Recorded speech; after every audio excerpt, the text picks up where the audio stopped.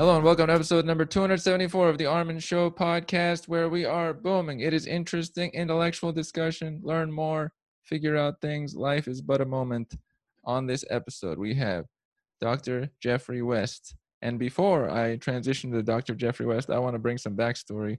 I need to bring more backstory these days because there's a full scenario about it. If you go back to the earliest episodes of my show, episodes 2, 9, and 11, I summarized, that was early on when I was summarizing chapters of books. Scale by Geoffrey West was the book the earliest one I summarized on this iteration of the podcast, and it's up there also there. And it represents, well, we'll talk about what it represents, but it's about cities scaling and how that affects people's movement, speed of activity. And recently, I had seen an article by Dr. West teaming up with Dr. David Krakauer, I believe that's how it's pronounced, talking about how the scaling is connected to the current moment with the pandemic. We'll get into that. Dr. West, I want to thank you for being on here. Welcome to the show. Armin, thank you so much, and delighted to be here with you, even if it is in these strange circumstances. And thank you for the plug for my book. And I see the picture of it. Indeed, I hadn't noticed up on the wall is the cover. So thank you. Anyway, appreciate it. So I look forward to our conversation. Wonderful. I'm glad to as well. It is up there, one of the 9 books on my wall of entertaining background that I once created recently. Now, first off, I want to mention, it's kind of cool. We are both in Los Angeles, but you are from the United Kingdom. Can you give us a little bit on your background there and how you've progressed a bit to where you are today? Sure. I'll try to keep it brief, but yes, I'm British. I was born in the west of England, and I got on my entire education in the UK, and I graduated from Cambridge in 1961. And I didn't know quite what I wanted to do with myself. I had done basically physics as an undergraduate, physics and mathematics, but I didn't feel I really wanted to go on with it. But I come from a very modest economic background, and I didn't have money to sort of go off and find myself in a gap year or whatever. But so I applied to graduate school, and I got into Stanford, and they were the ones that offered me most money. That's why I went there originally. And I went to spend a year thinking I would, move out of physics. But I went as a physics graduate student. But in fact, I got turned on there mostly by the other students, ironically, who were fantastic. And to cut a long story short, that led me back into physics and to see physics as something exciting for the reasons I was originally interested in it, namely, it's the way it presents questions and answers them in a definitive, quantitative, analytic way, and a way of thinking about the world. And origins of the universe, meaning of life kinds of questions, big questions. And I felt physics was the way, and that got me more excited. And so I ended up having a career in physics, and I spent my career doing what became known as high energy physics, elementary particle physics. That is, trying to understand and discover the fundamental laws of nature and the fundamental particles, quarks and gluons, and grand unified theories, and so on, and string theory, ultimately dark matter. So I ended up spending my career working on most of those things. And when I left Stanford as a graduate student, I went to Harvard and then Cornell for short periods. And then I returned to Stanford on the faculty for a while. And then I moved, a new group was being founded at Los Alamos. And to my surprise, I decided I would go. I was asked to head that group and help put it together. And I intended to go for just a few years, but I ended up spending 30 years there, and we had a fantastic group. But towards the end of it, I was recruited, if you like, to join the Santa Fe Institute, which maybe we can talk about independently of this. which was an institute founded in the 80s by a group of extremely distinguished people, several major Nobel Prize winners, to sort of change the direction or add a complement to the traditional academic framework, the academic landscape. That is, they were concerned that everything was becoming so specialized and so salami, so sliced up. You had to be an expert in some diddly individual thing in order to get advancement in academia. And they felt that some of the big questions were being missed, and the interconnection between things, the idea of interdisciplinary work, cross-disciplinary, transdisciplinary, really didn't exist at that time. And this institute was set up to do that and promote that. And an outcome of that was the development of what became known as the science of complexity.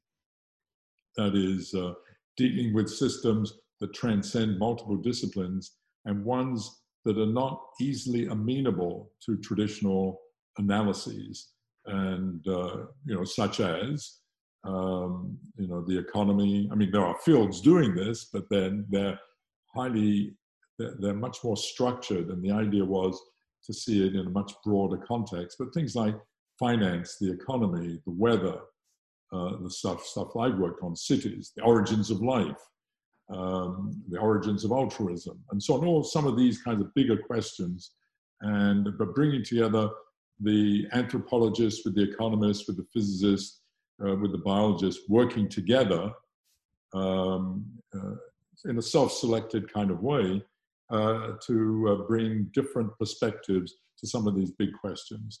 And that was founded in the 80s, and I was asked to join it in the 90s, late 90s, because, and maybe we will discuss this, I had accidentally and serendipitously wandered into those kinds of questions whilst working in high-energy physics, and I'd wandered into some of those big questions in biology. And that, unbeknownst to me at the time, started this journey from dealing with the elementary particles to dealing with the messy world around us, life and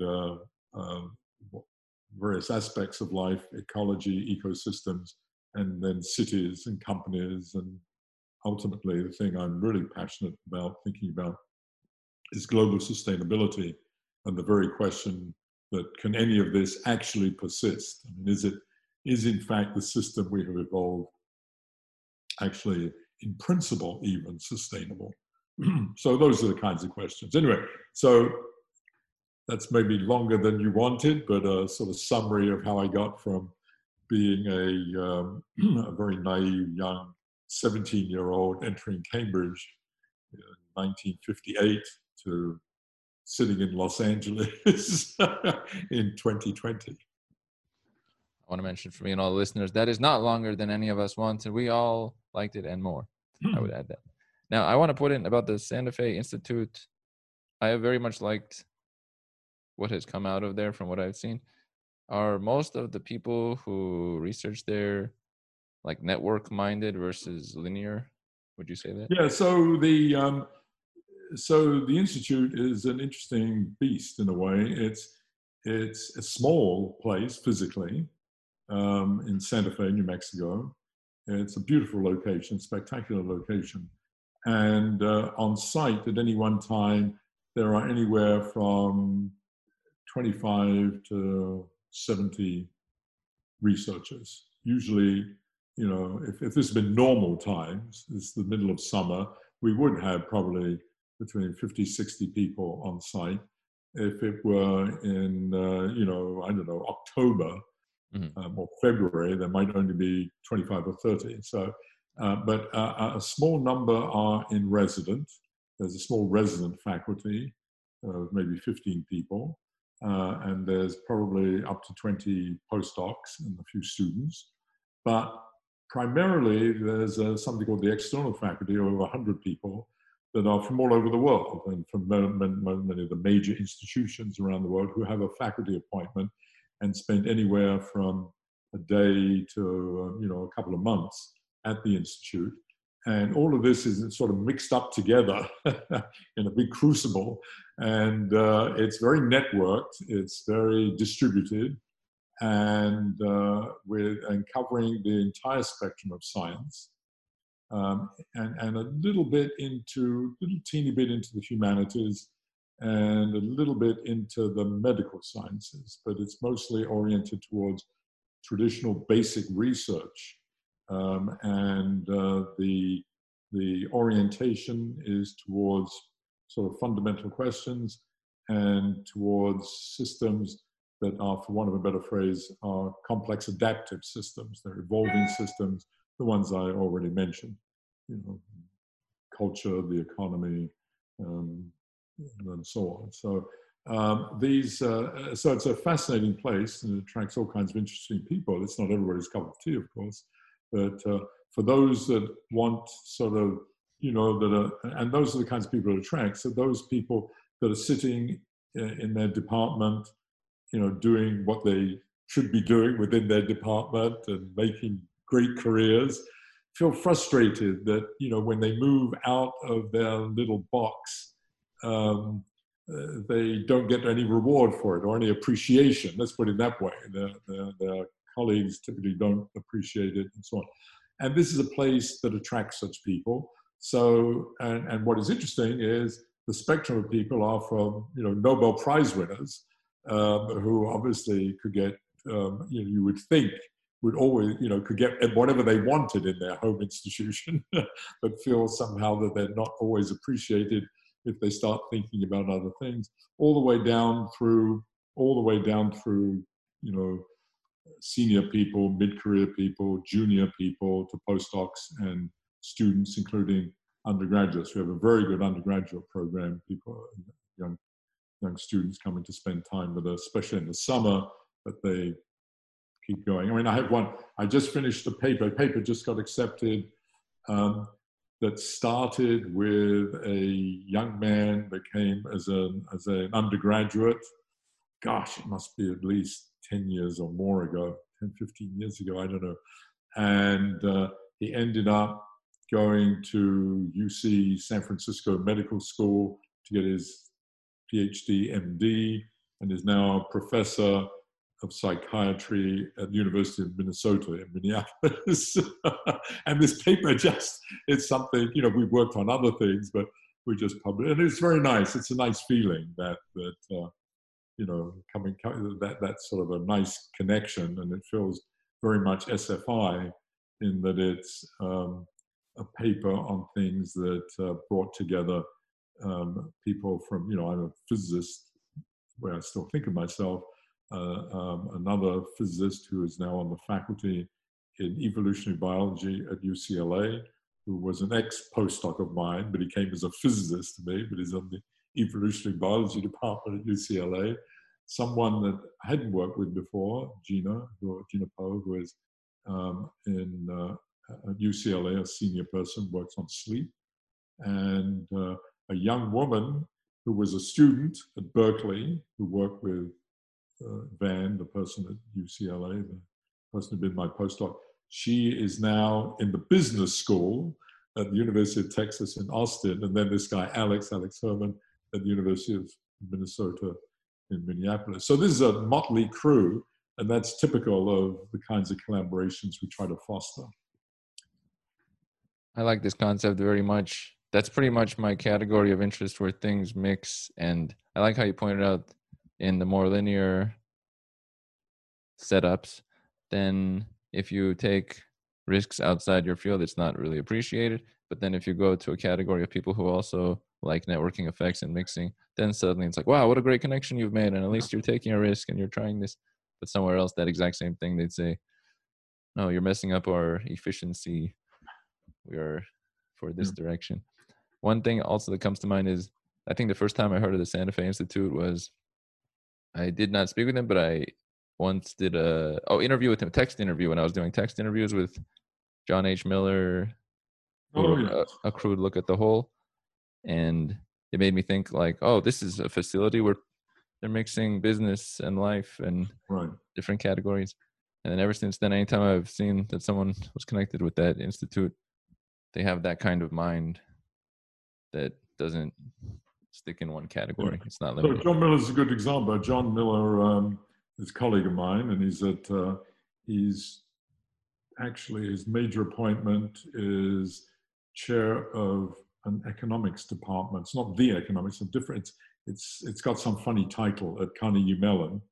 And John is an economist, and he was a postdoc originally. He was, in fact, the first ever postdoc at the Santa Fe Institute. He was a student of some of your listeners may have heard of him, the famous Herb Simon, who was an extraordinary man, economist, got the Nobel Prize in economics, but a polymath. He was interested in everything and contributed to many different fields. But John is a good example of SFA. He's still very much connected with the Santa Fe Institute. And he wrote that book, as you say, A Crude Look at the Whole, which was about some of these questions and issues and the sort of culture of the Santa Fe Institute. Now, one thing I want to go to, because it made me think of your book, which, by the way, I always like it. The cover, it shows the actual scale, the letters of scale. This is a fabulous thing. Now, one thing I think of when I think of the book is that city dynamics and how doubling of population, how that affects speed of walking. And then it also makes me think about all the different, I'm not sure how much it was just in this book and another book I read, but about how scales in body parts like the blood vessels, scales of networking connection, speed. What are the main things that come to your mind when you think of scale as far as how they apply to numbers in our real world? Well, I'll answer that by saying the kind of thing that got me involved in this. So scale, the idea of scale and scaling, which is really, addressing what seems like a very naive, simple question. What happens to a system if you increase its size or decrease its size? If you double the size, what happens? Is it just linearly blown up and just behaves in pretty much the same way, or do other things happen? Well, we sort of know that's obviously not true eventually, but nevertheless, it's answering that question. And this actually plays traditionally a crucial role in many sciences, particularly in physics. It's played a major role, but it also plays a major role in engineering and in the real world. I mean, industry is always dealing with that question. How do you scale up not just the company, but how do you scale up the product? Or an architect dealing with building a building. If you scale up a building, what are the laws that govern how many windows it should have, and how the strength of the girders need to be, and so on. There's all these sort of fundamental questions to do with structure, and there's been a history of that.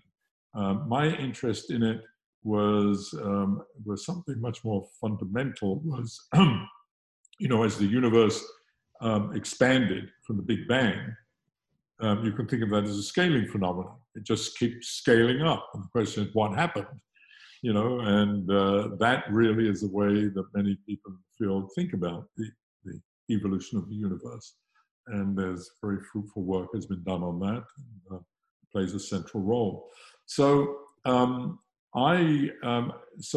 my interest in terms of the things out there in the, so to speak, the world around us, was to do with the biological world. That is something you just alluded to. That is that how does, I'll put it slightly differently. A question that has been asked in the past: to what extent is an elephant just a scaled up mouse? That kind of question. They're both mammals. They obviously look different, and they are quite different in terms of the environments they live in for obvious reasons. But the question is, what are the similarities? Well, it turns out, to cut a very long story short, and this is the work I got involved in, and which started this whole process and ultimately leading to that book, was the whole question of showing that, in fact, an elephant is a scaled up mouse, in fact, but it's not scaled up in a simple way. It's scaled up in a highly nonlinear way, but it follows well-defined mathematical laws. And those laws had actually been discovered already some time ago, or at least 50 to 75 years ago. They had just been discovered from the data. And the most famous of which is something called Kleiber's law, which was the very simple question of how much food do you need a day to stay alive? That is your metabolic rate. How much food you need to stay. How does that scale with the size of the animal? And obviously an elephant needs much more food than a mouse. But what is amazing is that when you plot how much food you need, metabolic rate versus the weight of the animal, it follows a very simple line, a very simple curve. And that curve basically says, if you translate it into English without saying the mathematics, is that very roughly speaking, if you double the size of an animal, let's just say mammals to keep it simple. If you double the size of a mammal from say 2 grams to 4 grams, or 2 kilograms to 4 kilograms, or 200 kilograms to 400 kilograms, doesn't matter. Anytime you double it, instead of needing twice as much food, that is, which is what you'd expect because there's twice as many cells, you actually need 75%. Every time you double, you save 25% in terms of the energy needed to sustain the organism. So an elephant is extraordinarily more efficient than a mouse. And that gets reflected in the fact that a mouse only lives a couple of years and an elephant can live for 75 years. And because it uses so much less energy and therefore is doing much less damage to itself in processing that energy. And that it turns out that law, that sort of 25% savings law, permeates all of life. That is, it's not just mammals, but it's birds, fish, crustacea, cells, insects, trees, everything obeys the same law. But not only that, what was amazing is that if you look at all of the physiology, that is, how long your aorta is, for example, or how much, how much blood do you have in your body. These scale in a similarly predictive, simple way, sort of like that scaling I talked about for metabolic rate. And it's always a 25% kind of law. So, for example, the way heart rates decrease in size following a similar, we call it 1/4. 1/4 is like 25%. 1/4 power law is the language. So this is extraordinary. And the work I got involved in I was incredibly intrigued by such laws that were just found from the data. And together with biological colleagues, a man named Jim Brown and student Brian Enquist at the time, we unraveled the origin of these laws, why these laws were working, and derived them some basic principles. And those basic principles are that all of this follows from the fact that all organisms are network systems, and it is the mathematics and physics of the networks that give rise to these scaling laws. So that's how I think of scale, is very much in that context. Mm-hmm. How much does it connect? I think about it in the connection between, so there's blood vessels, the network there, yes. Cities, how they network out from main right. points, our brain plasticity, the neurons, outward, like tree branches. Are these all connected in a similar form? And isn't the city one cool? Yes. So this is what's wonderful. First of all, it was wonderful when we did that work to see that the same mathematics and physics through these networks, because of the network properties, permeated all of biology. It was the unification of all life seen through networks, manifesting itself as these extraordinary universal scaling laws, and dominated by this 1/4. And we derived where the 1/4 came from. So that was beautiful and very satisfying.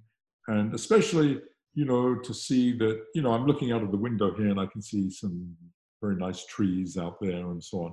And what is amazing is, even though they're very different, obviously quite different than us, but in fact, if you were to tear open my chest and look at my cardiovascular system, You are well, a it looks tree. just like that. And it works sort of like that, even though it's quite different because I have blood flowing in it. That's And true. it's a bunch of tubes branching out. And this is a bunch of fiber bundles. Plants are fibers that are joined. Nevertheless, the mathematics that controls all of this kind of hierarchical branching, fractal-like self-similarity permeates all of life. And the work that we took this into, going into cities, and into more recently into brains, neural networks, you see the same thing. It's the same kind of mathematics is being reflected in those systems, even though the way they manifest themselves may be quite different. In the same way that in biology, the laws manifest themselves sometimes as a tree, sometimes as an insect, sometimes as a human being. But underlying all that is this extraordinary universality and unification. And it was lovely to be able to extend that into particularly cities, urban systems. So that's been great fun and very enjoyable. One thing that comes to mind, this is sort of a thought in my mind. I notice in all of them, whether it's cities with their biggest freeways or our biggest blood vessels, or like the beginning of the brain development, it almost looks like there wasn't that much room for where to put that big freeway or where to put that. Like it fit based on the environment, like it had to be here. So there almost wasn't that much room for variety, even though it looks like, oh, this could have gone anywhere. But like based on the variables of that element of that scene, there was only so much room for where the really large nodes. I don't know. Yeah. So that brings up the question of, how deterministic is this? Mm-hmm. Right. I mean, and that's a very interesting question because physics is, of course, a deterministic field. I mean, basically, I mean, there are major caveats. With some caveats, everything in the physical world is thought to be deterministic. Now, we have to modify that with questions of quantum mechanics and chaotic phenomenon, but there is that idea that you have fundamental laws that allow you to derive quantities mathematically to great precision. And, we discovered those, and because we discovered those, I can be talking to you in this bizarre way,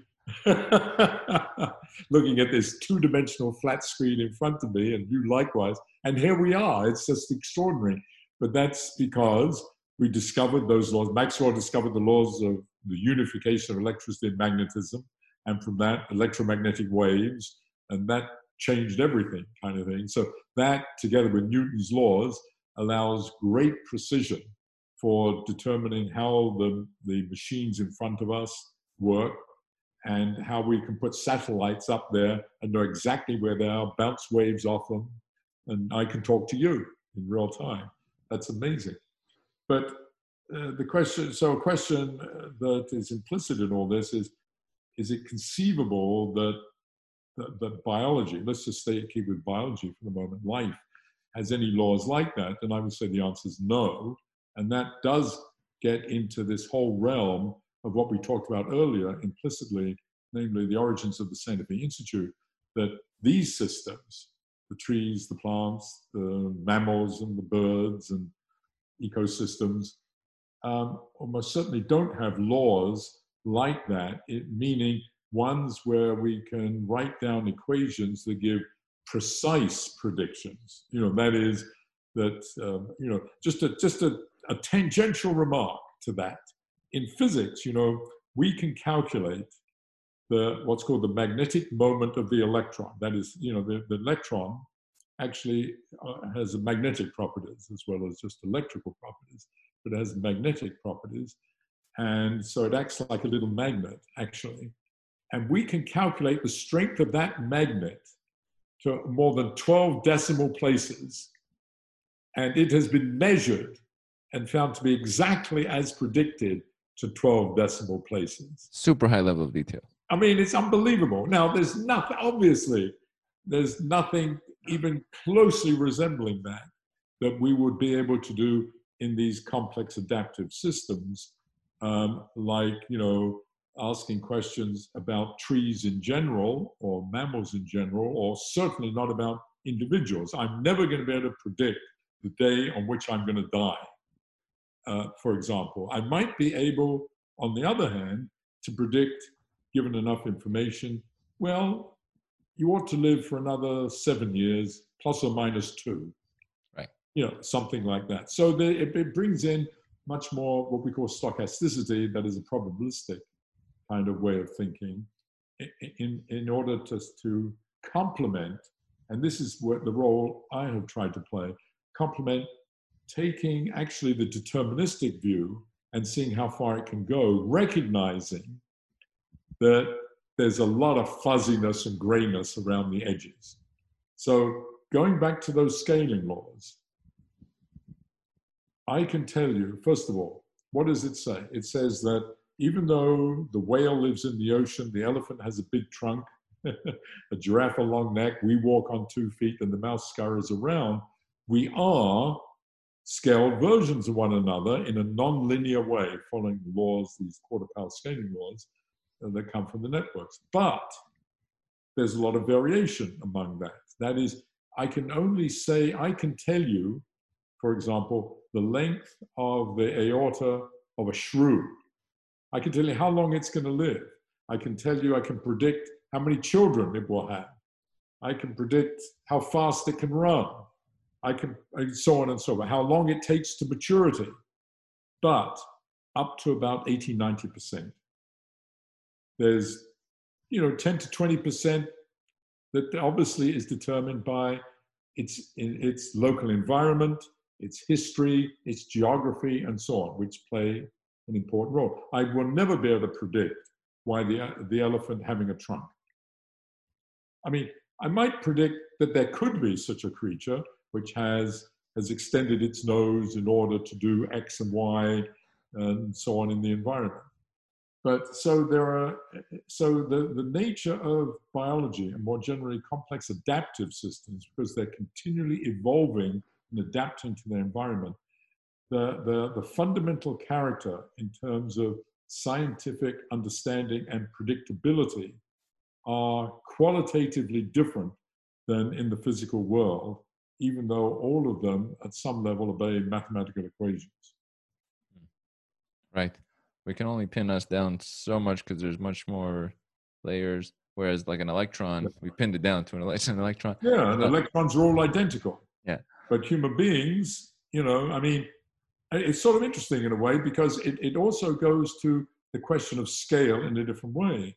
If I go to sort of metaphorically to 100,000 feet, roughly speaking, all human beings are the same. Probably to a chimpanzee, all human beings look alike, in the same way that to us all chimpanzees look alike. But I assure you, for a chimpanzee, every chimpanzee looks very different, in the same way that I can tell that you look different than me, even though at the some 90-something% level, we're almost identical. Right. I mean, there's hardly any difference actually between each individual human beings, which is a very sad comment on some of the socio-political things that go on in the world, but that's maybe a separate topic. I have to add an element on that. I've thought about that in one level, that I don't want, I see people as their mind, right? And if we took out obviously we don't do this, but if we took out every person's mind out and held it, almost every person on the planet, it looks almost identical completely. But then we look at all these other details and then it gets thrown off. It's very interesting that we focus on the minor diddly details, but the variation among human beings is so small, actually. Right. I mean, especially, it always amuses me because, dogs, which are, of course, not really natural. I mean, we've bred them.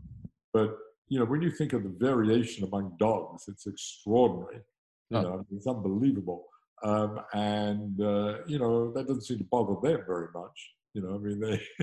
They recognize, a big dog recognizes a small dog as a dog and behaves as such. That's true. But we're terrible. When it took us, we've had a terrible history of relationship between people that differ in minor ways from each other, color of skin, shape of their nose, and all the rest of that stuff. That person is 0.03% different in DNA. I can't deal with this. Exactly. It's too much challenge. One thing, back to the cities item, is it reasonable to think Los Angeles is New York, is London, is and so on, but with like little environmental alterations? Yeah, so that's the way this. So what was interesting was when we started to extend this to cities, was unlike in biology, the biologists had done a lot of the work for us in terms of gathering the data and discovering some of these scaling laws. But in cities, this has not been done. And so the question arose, just as I said, the whale, despite appearances, is actually a scaled up human being, which is a scaled up mouse. The question is, what you just asked, is New York a scaled up Los Angeles, which is a scaled up Chicago, which is a scaled up Santa Fe? Well, they look completely different. There are different geographies, histories, even different cultures. But you can only answer that question really by looking at the data, which is what we did. So we gathered data on cities across the United States and asked, data meaning things like, simple things in principle, like the length of all the roads, the number of gas stations. The first one actually was number of gas stations, ironically. But, these kinds of things. And then things a bit more sophisticated like what is the average wage in a city? How many flu cases were there in a city? How many patents does a city produce? So both infrastructural questions, about the physicality of the city, and then socioeconomic questions that to do with interaction between human beings. And to our great delight and interest, what turned out was that cities were scaled versions of one another, that in fact New York is a scaled up Los Angeles, despite the obvious, physical differences. But, as I said, a whale is a scaled up human being, and look how bloody different we look. But again, only to this 80, 90% level. So to put it again slightly differently, you tell me the size of a city in the United States, I will tell you up to 80, 90% accuracy how many patents it produced last year, how many AIDS cases it had, what the average wage is, how many police it has, how much violent crime, and so on. And again, when we saw that, we asked the question, where in the hell do these laws come from?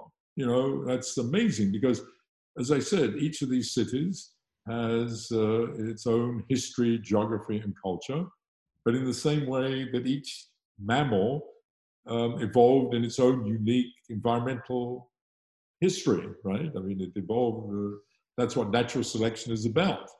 But similarly with cities, it has its own unique history.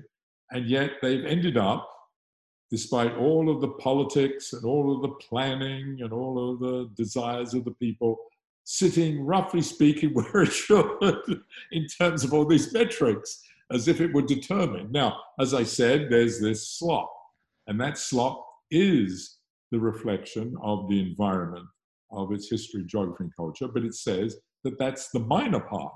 The major part of a city is actually, in that sense, determined. And the reason is, to cut a long story short, is again networks. But here it's more sophisticated, in fact, than biology. It's networks that are like biological networks, like city roads, transport systems in general, the subway system, the bus system, the road system, but also the electrical lines, the gas lines, water lines, but most importantly are the social networks. And it is the social networks, in a certain sense, that are determining the universality of cities. That is, the social networks, meaning how people interact with each other, and how, in terms of those interactions, they form modular groups, like families and businesses and so forth, departments. And it is the approximate universality of those social networks that are driving the universality of cities not just across the United States, but across the globe.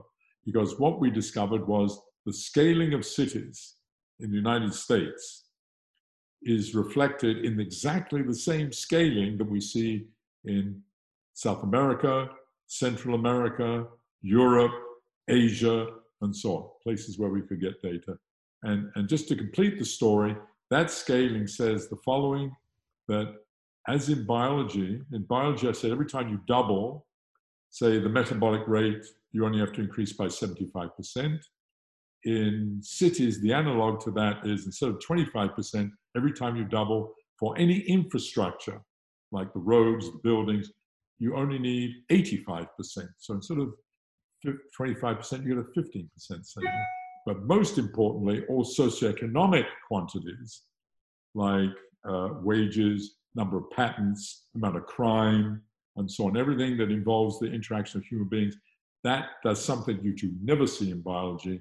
Instead of the bigger you are, the less per capita. That is, you get that economy of scale as you get bigger, less roads per capita, less electrical lines per capita. For socioeconomic quantities, the bigger you are, the more you get per capita.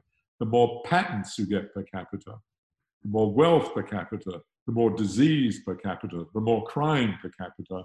The good, bad, and the ugly all come together with the same scaling. That is, every time you double, you get, roughly speaking, 15% more of all of those. And all of those are driven because of the positive feedback mechanisms of social interactions, social networks. The bigger you are, the bigger the city is, the bigger the network is, the more interactions there are. The more interactions there are, the more socioeconomic activity. More socioeconomic activity creates more ideas, patents, creates more other ideas like crime, and creates bad things like the transmission of the flu and indeed pandemics.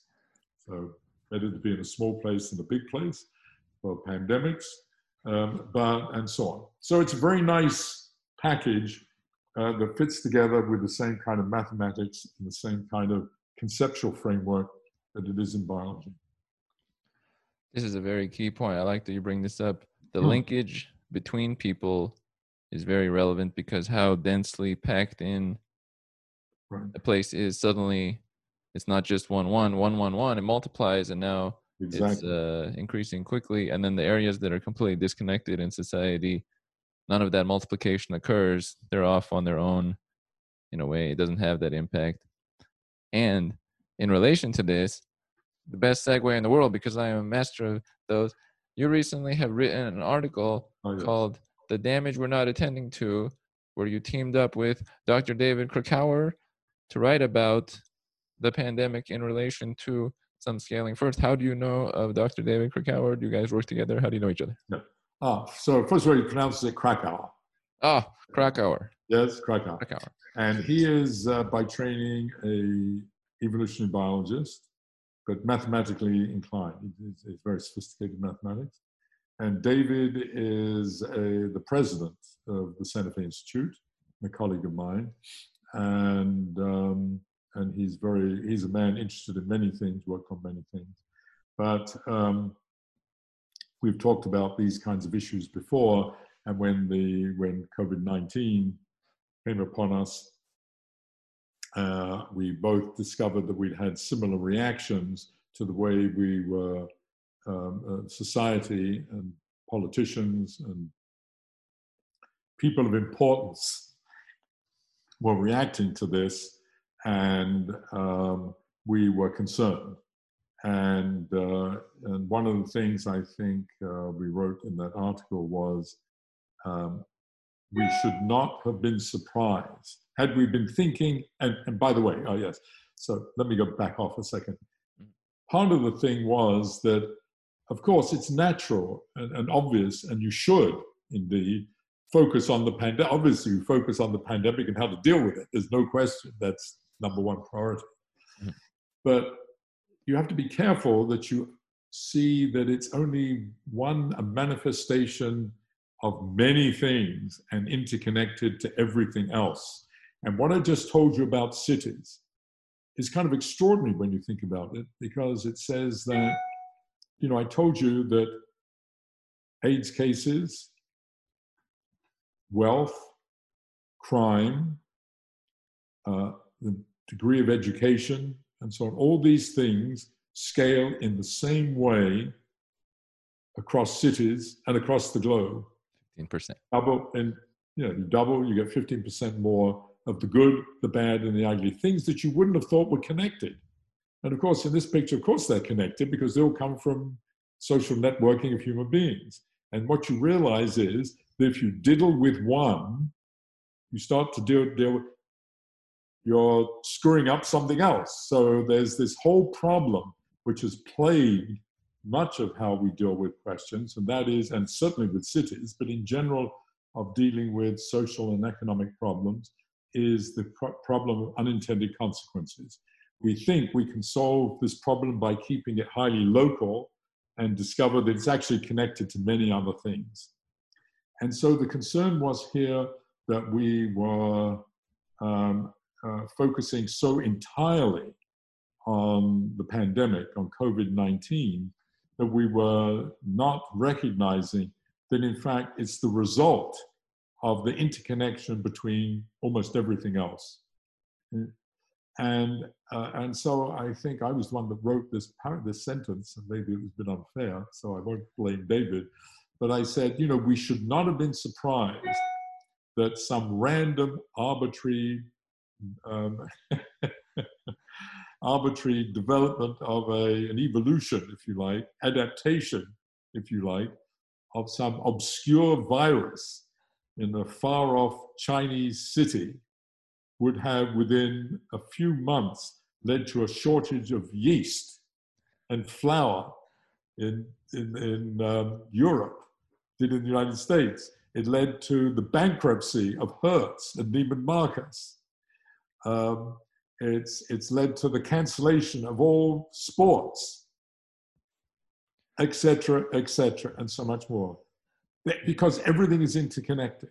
So we should have known that, and we should have been prepared. We should prepare for that. And furthermore, which we didn't discuss in the article, but I discuss at some length in my book, and that is, we have not been good at educating ourselves about exponentials, about what an exponential means and what it implies. The word exponential has entered the common vocabulary, and it's entered it in a meaning that is actually misleading, and that is, it's entered it as it's going very fast. Things are going exponentially fast, meaning very fast. Well, it turns out that's partially true, because, when things begin exponentially, they go quite slow, actually.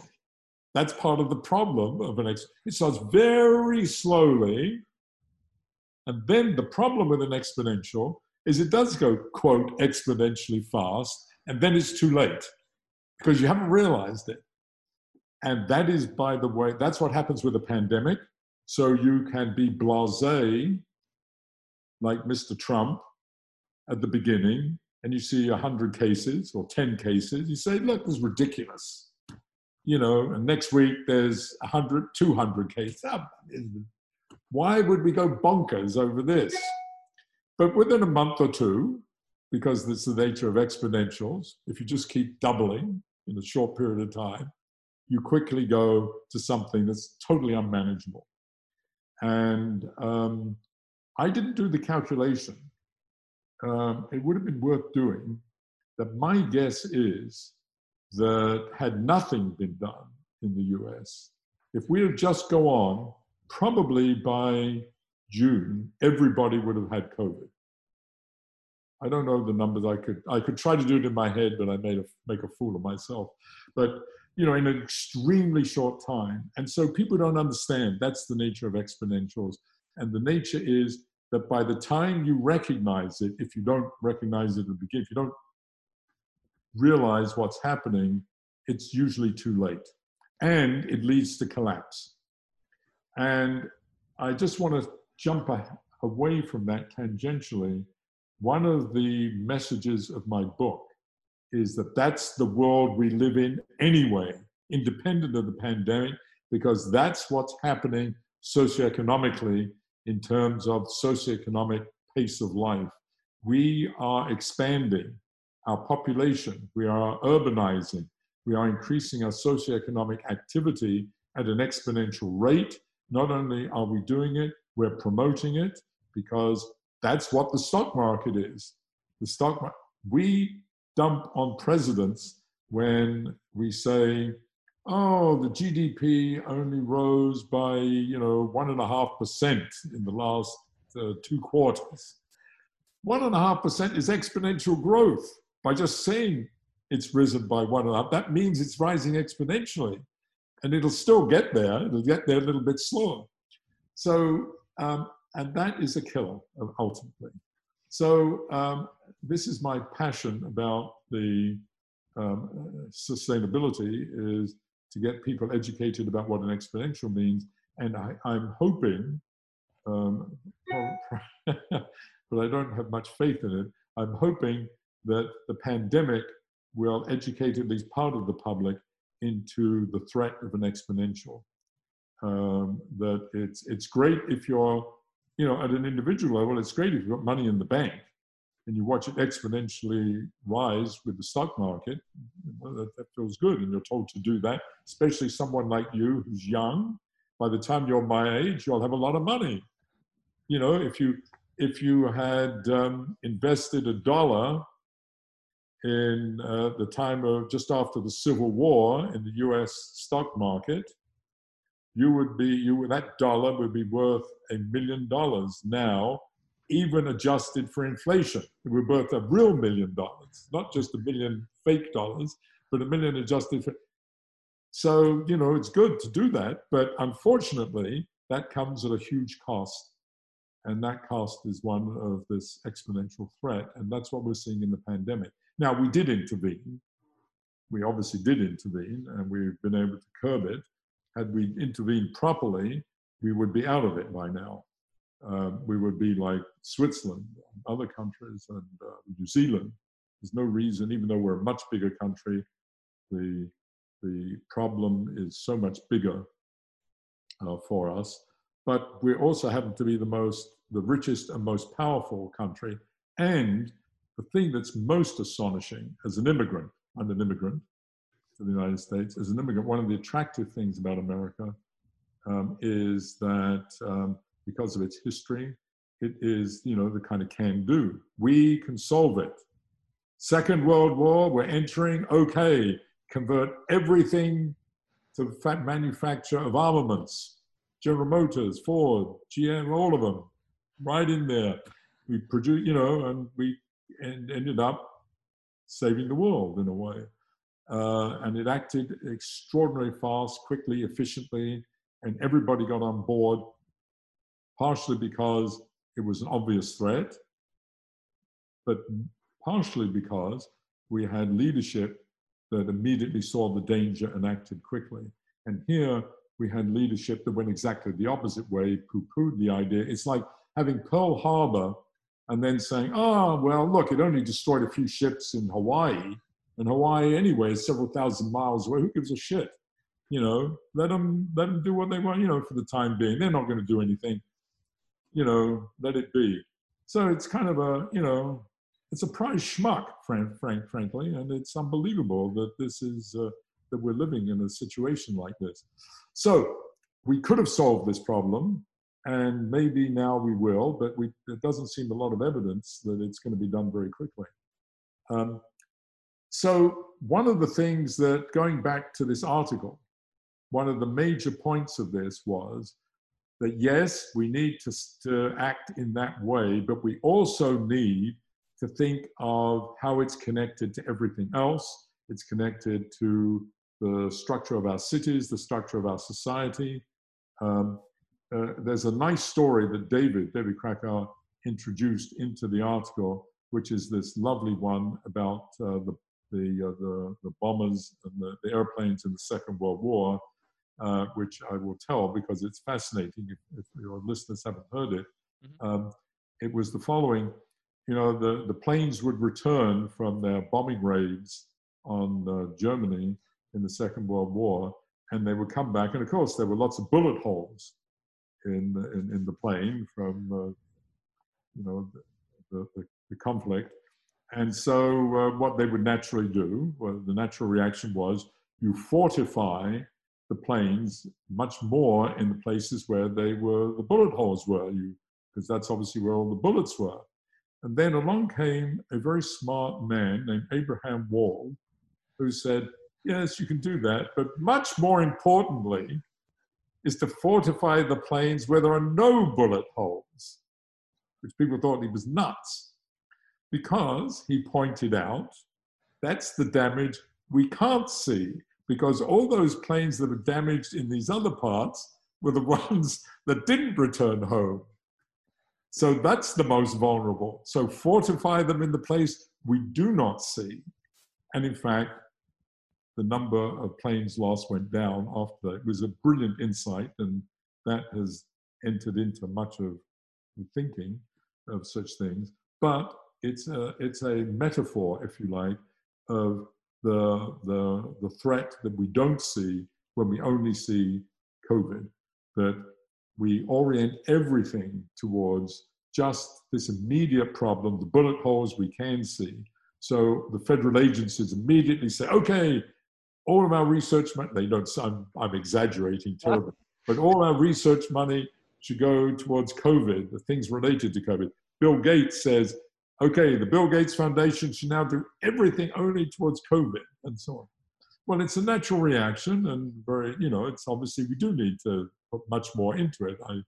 But we also now need to think about all these other things that contributed to this having happened, and why it has happened this way, and how it spread the way it did, and all the other implications for society, and the obvious being the whole question, which has come up, but has not been dealt with in a serious analytic way, and that is the trade-off. And that's what all this is about, is trade-offs between the efficacy of immediate dealing with the virus itself, but all its other implications, in particular, obviously, the economy and so on.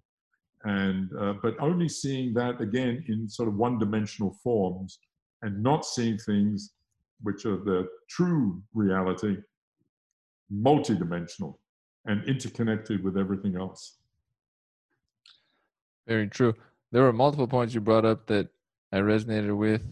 This multi-dimensional thing is very relevant. It's the only world I like to see, but I know I am in some sort of a minority, and there's a lot to it. I like that you mentioned there's so many concepts you just brought up that I wrote little notes on, but one of them related to the exponential and how it suddenly goes off. Past guest, Dr. Azra Raza at Columbia University. She's a cancer researcher. Her book was called The First Cell, and she talked about how if you could target the first cell, that would be the difference, because by the time you have a tumor, it's already boom, or metastasized. And almost everything by this time, suddenly there's an overreaction, but like, where was it here? That's one. There's so many concepts. The sense of numbers that people have is very limited. It's not like recently the curve has kind of come up in discussion, but aside from that, it's not internalized. And then a few things you talked about there relate to like the it's over there concept, and now we have a globalized Earth, so the idea that like that thing is over there, very quickly it'll be over here. And you said like, why just target this one virus when now probably there's like a multitude of similar viruses just brewing in organisms? That's likely to be the case. Globalization looks to be a big base for upcoming issues. Is that fair to say? Like we'll start to absorb things across the planet that we didn't. Is that likely? Well, it's a huge this question. I mean, unfortunately, some of these questions are now, in fact, all of these questions, of course, are political questions, and it doesn't matter. This is one of, I mean, just more generally, it doesn't matter how much work one does as a scientist or a thinker, whatever, about these questions. In the end, it's the politicians and policymakers that determine how we address them. And one of the things that sadly has evolved, several things have sadly evolved that is to do with this globalization, but sadly things have evolved is that first of all, our educational system has deteriorated to such an extent that most people do not have very much scientific literacy at all, even rudimentary. And I mean, I think now, I mean, in the United Kingdom, this is not true in the United States, for example, you can become a doctor without ever having taken a physics class at all, which I find astounding. But that's just a side comment. But it's typical. It's sort of a representation that, you know, that you specialize more and more, and you realize, well, you don't really need that. You don't need this. But we do need a general education. We need both scientific literacy, and we need humanistic literacy. We need cultural literacy, and somehow we're not getting it. And we're paying a price for that. And it's ended up in the United States, and the United States is not unique, with not just a president. It's unfair. My rant against President Trump is a little bit unfair because it's not just him, of course. It's it's the Congress, and of course it's the voters that go along with it. So I don't want to. You shouldn't totally blame Mr. Trump. He does voice it, but he is a manifestation of this sort of disdain for science, or the idea that I can pick and choose what science I like. And that's one of the great things about science, is you can't. It's in the same way that he can pick and choose truth about non-scientific events as he pleases. And people can do that. I mean, that's one of the things any person can do. But you can't pick and choose reality. I mean, you can't sort of decide that you don't like F equals MA. You'd much prefer to have F equals MA squared. For example, you can't sort of arbitrarily decide that. So we need people to understand that. And, down a ways from that is that we need people to understand things like what an exponential is. And most people don't understand it. And so much so that I would even say that I've been amazed that I have been at major events where certainly policymakers, economists, corporate leaders don't understand what an exponential is. I mean, truly. And I find that scary, frankly, especially now. I found that scary in the context of sustainability, which I do find the biggest threat, of course. But I found it scary in this COVID situation. Now, just a side comment, by the way, COVID, of course, is self-limiting. I mean, huge numbers of people, if we did that, it would self-limit. People would, vast numbers would die. Tens and tens of millions would die. Most of the people my age. And we can talk about that, because that's another thing where I think we've been, and I'm on shaky ground a bit here, we're going back to our previous conversation. We have treated COVID also uniformly. Uniformly across the country and uniformly demographically. And I think that's a mistake. It's mistake A, because we should see that in terms of the complexity of the system, there are huge differences between someone your age and mine, and certainly between, people who would be my grandchildren and me. And there are differences across ethnic groups that may have historical reasons, may even have genetic reasons, for we know, probably not, but as economic reasons to do with the way we've, divided up society unfairly. But we need to recognize that and deal with people differently. And this is always very complicated, and it has to be done very carefully. and it no doubt could be controversial. But we need to come to terms with these questions. I think it's you know it's these are real questions, and they would help us all get through these kinds of problems. But anyway, so going back to this education, and this is all gets conflated with a lack of education. And it's sort of remarkable because society is the way we function is so dominated by the fruits of science and technology. And we take them for granted. I mean, my God, Bill Gates or Jeff Bezos would not be multi-billionaires without science and technology, obviously, and I'm sure they recognize that. But even Mr. Trump, despite the fact that he is a failed businessman, is still a rich man, and he wouldn't be that way without, the kind of science and technology that has allowed his at least his father's empire that he'd inherited grow. I mean, these are things, and so it's kind of, trying to this pick and choosing. So we need people to recognize this, and it is astonishing that there are no real. There's only one, as far as I can tell, real scientist in the entire Congress. I don't think there's any in the Senate.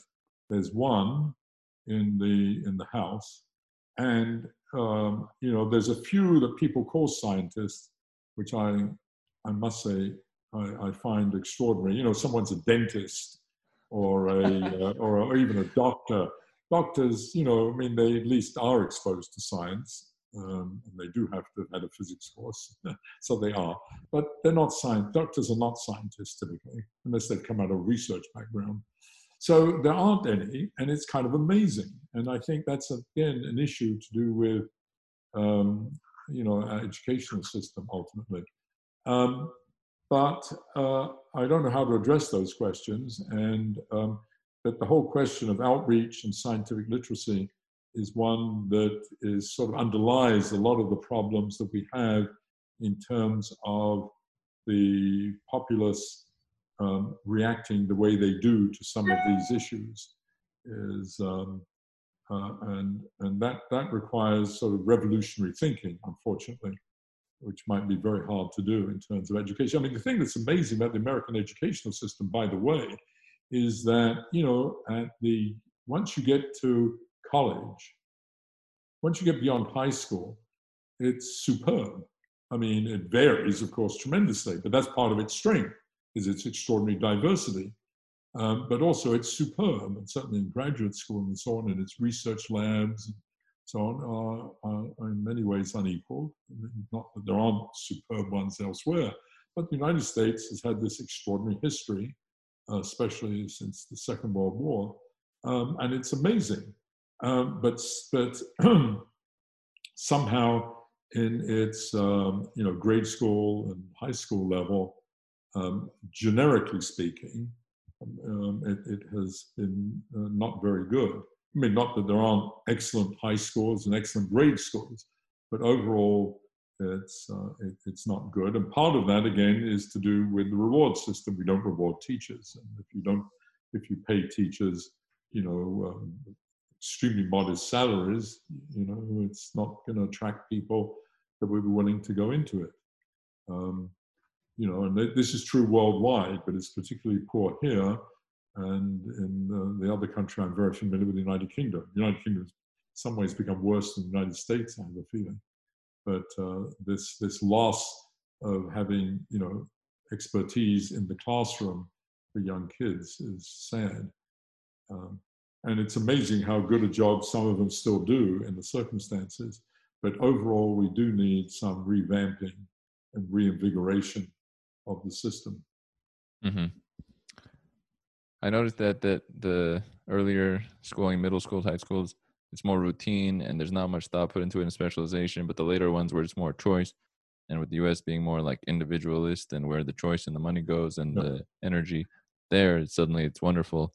But the baseline material, not great, whereas collective nations are more By the way, you Facial. brought up something interesting, and I think that one of the reasons America does so well, and so, it's sort of amazing, the power of America in terms of its creativity and innovation, feel about its wealth, is some weird combination of the diversity that does exist at the high school level because of the poor educational system allows diverse. I mean, it's sort of weird. I mean, it's a weird Right. consequence of There's that, a but it mixing. allows that. And the culture that's sort of in the American DNA of individuality and sort of the upside of rugged individualism, if you like. People sort of being able to rise above that and use that diversity to great advantage.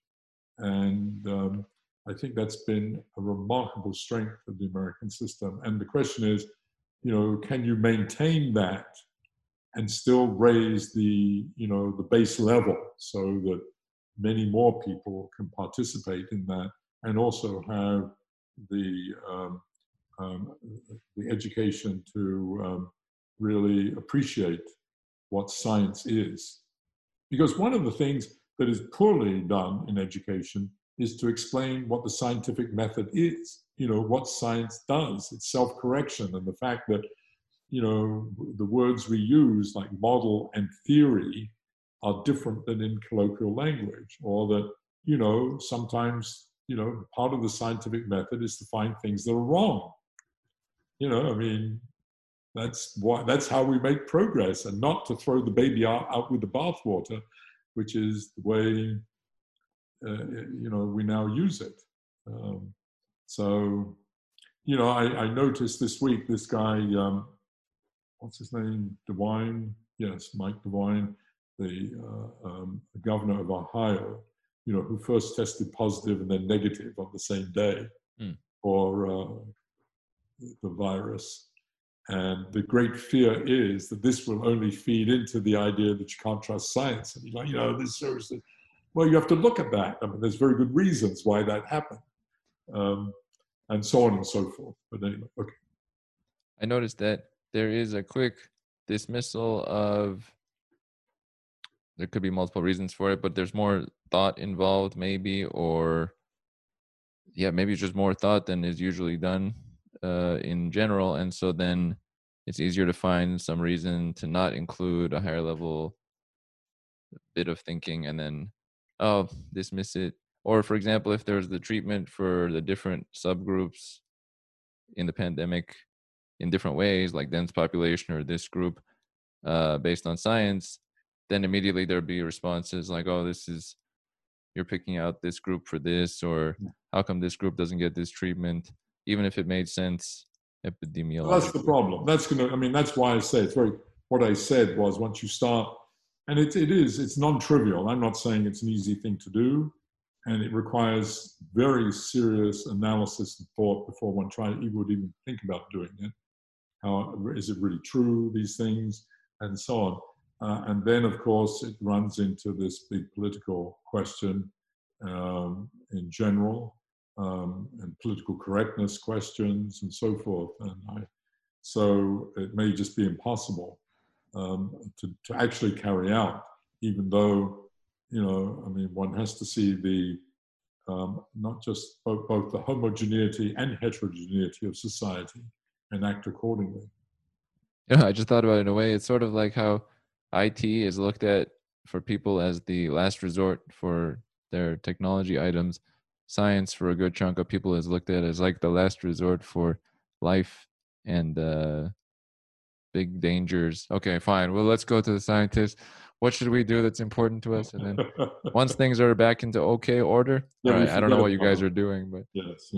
No, it's amazing, because the other thing that's happened, I was just thinking about that a little bit, that, if you look at news media, there's almost no science in it. There's virtually no science. And the only science that comes in, and the New York Times is a good example, used to have outstanding, I thought, scientific page. I think it was every Tuesday. They used to have a supplement even, I think. And it was fantastic.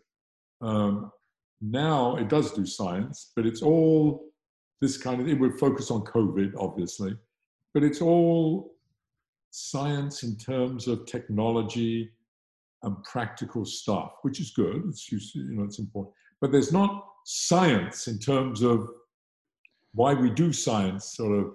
The only other things are gee whiz things. It likes to do a little bit about, cosmology and discovery of astrophysical things. Also, that's wonderful. But, all kinds of other things are very rarely talked about. And so it's not that they don't do them. It's sort of down there, hidden somewhere. You can't, it's not a major piece of the news or major piece of magazines. Often they give lip service to it, but that's the way I feel about it, is it's lip service relative to the role it's playing in society. I don't know if I mentioned this at the time. I thought about this at the time, but it just reminds me of, I once interviewed Lisa Randall, who's an astrophysicist at Harvard. No, and I know. Yes.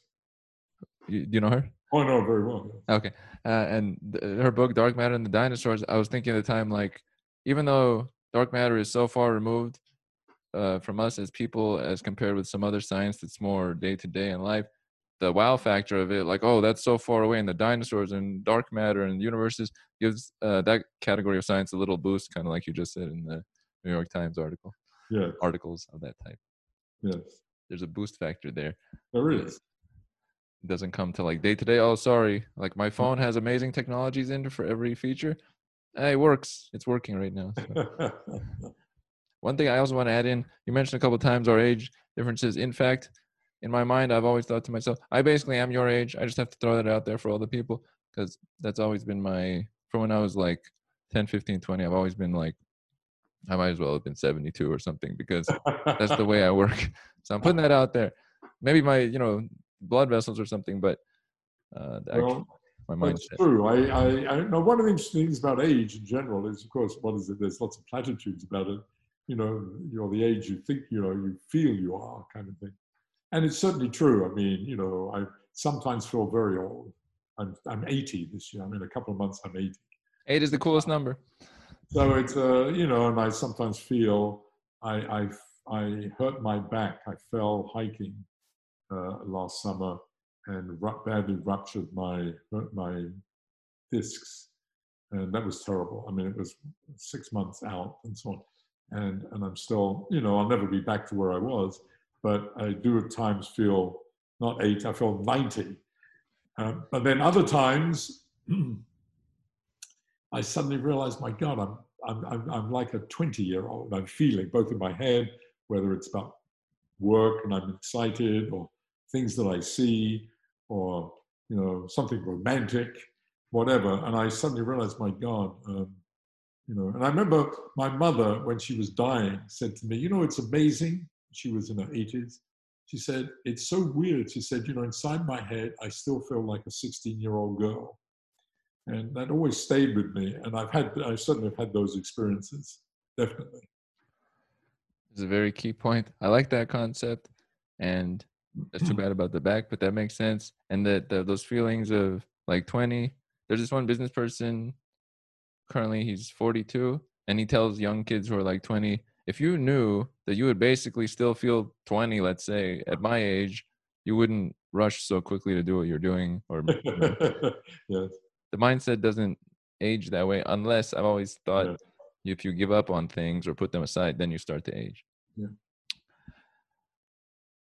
One thing I always like to add in and bring as a cohesive message is, if you had a megaphone to all the people of the planet, what is a message you want them all to know, either based on your research or just a message you'd want to tell all the people for their guidance or insight? Oh my God.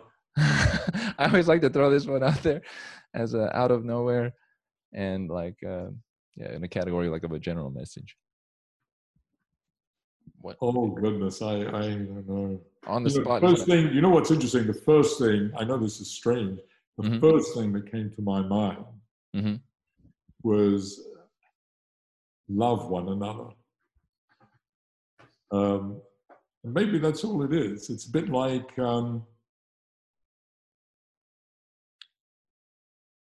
what was it? There's this famous Jewish rabbi that said something like, when asked about the Torah or the Talmud, I forget what, he said something like, love thy neighbor as thyself, all the rest is commentary. And I felt that, I realized, that was the first thing that just came immediately.